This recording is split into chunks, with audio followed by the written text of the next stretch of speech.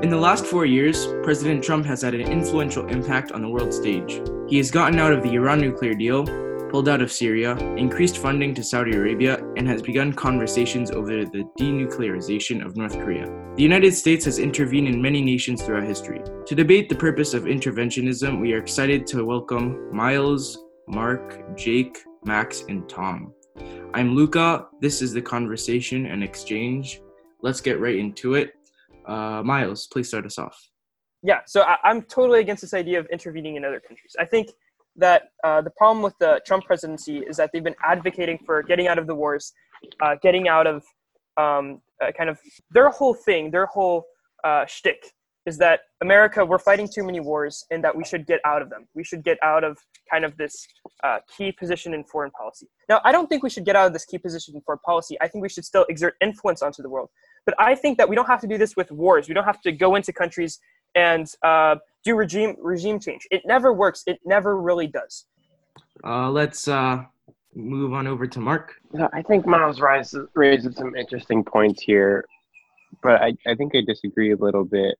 I think it's important the extent to which the U.S. is intervening. So I understand Miles' position as a non-interventionist, and I think he raised a good point that there's historical precedent to.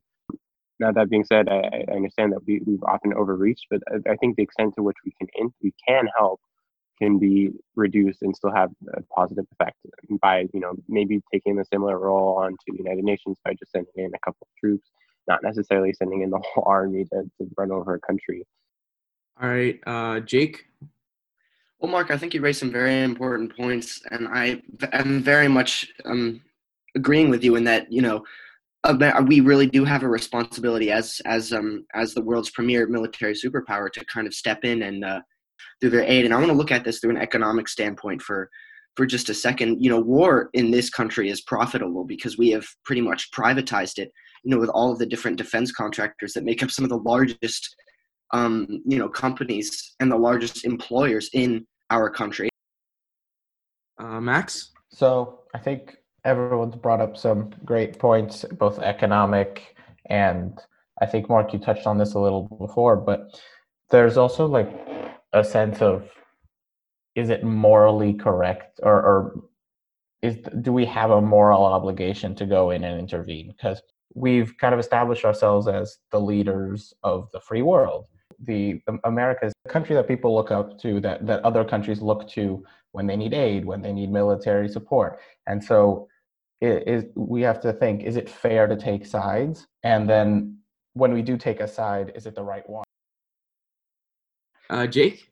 I'm going to be devil's advocate for a second. Before that, I forget who said it. I think it was you, Max, or maybe Miles, about, when the U.S. intervenes, they're not peacekeepers, they're not neutral, they're going to pick a side.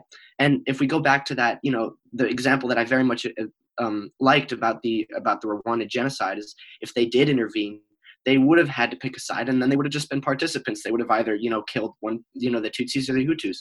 And then they would have, that would have added to the list of, war crimes that the U.S. has committed abroad.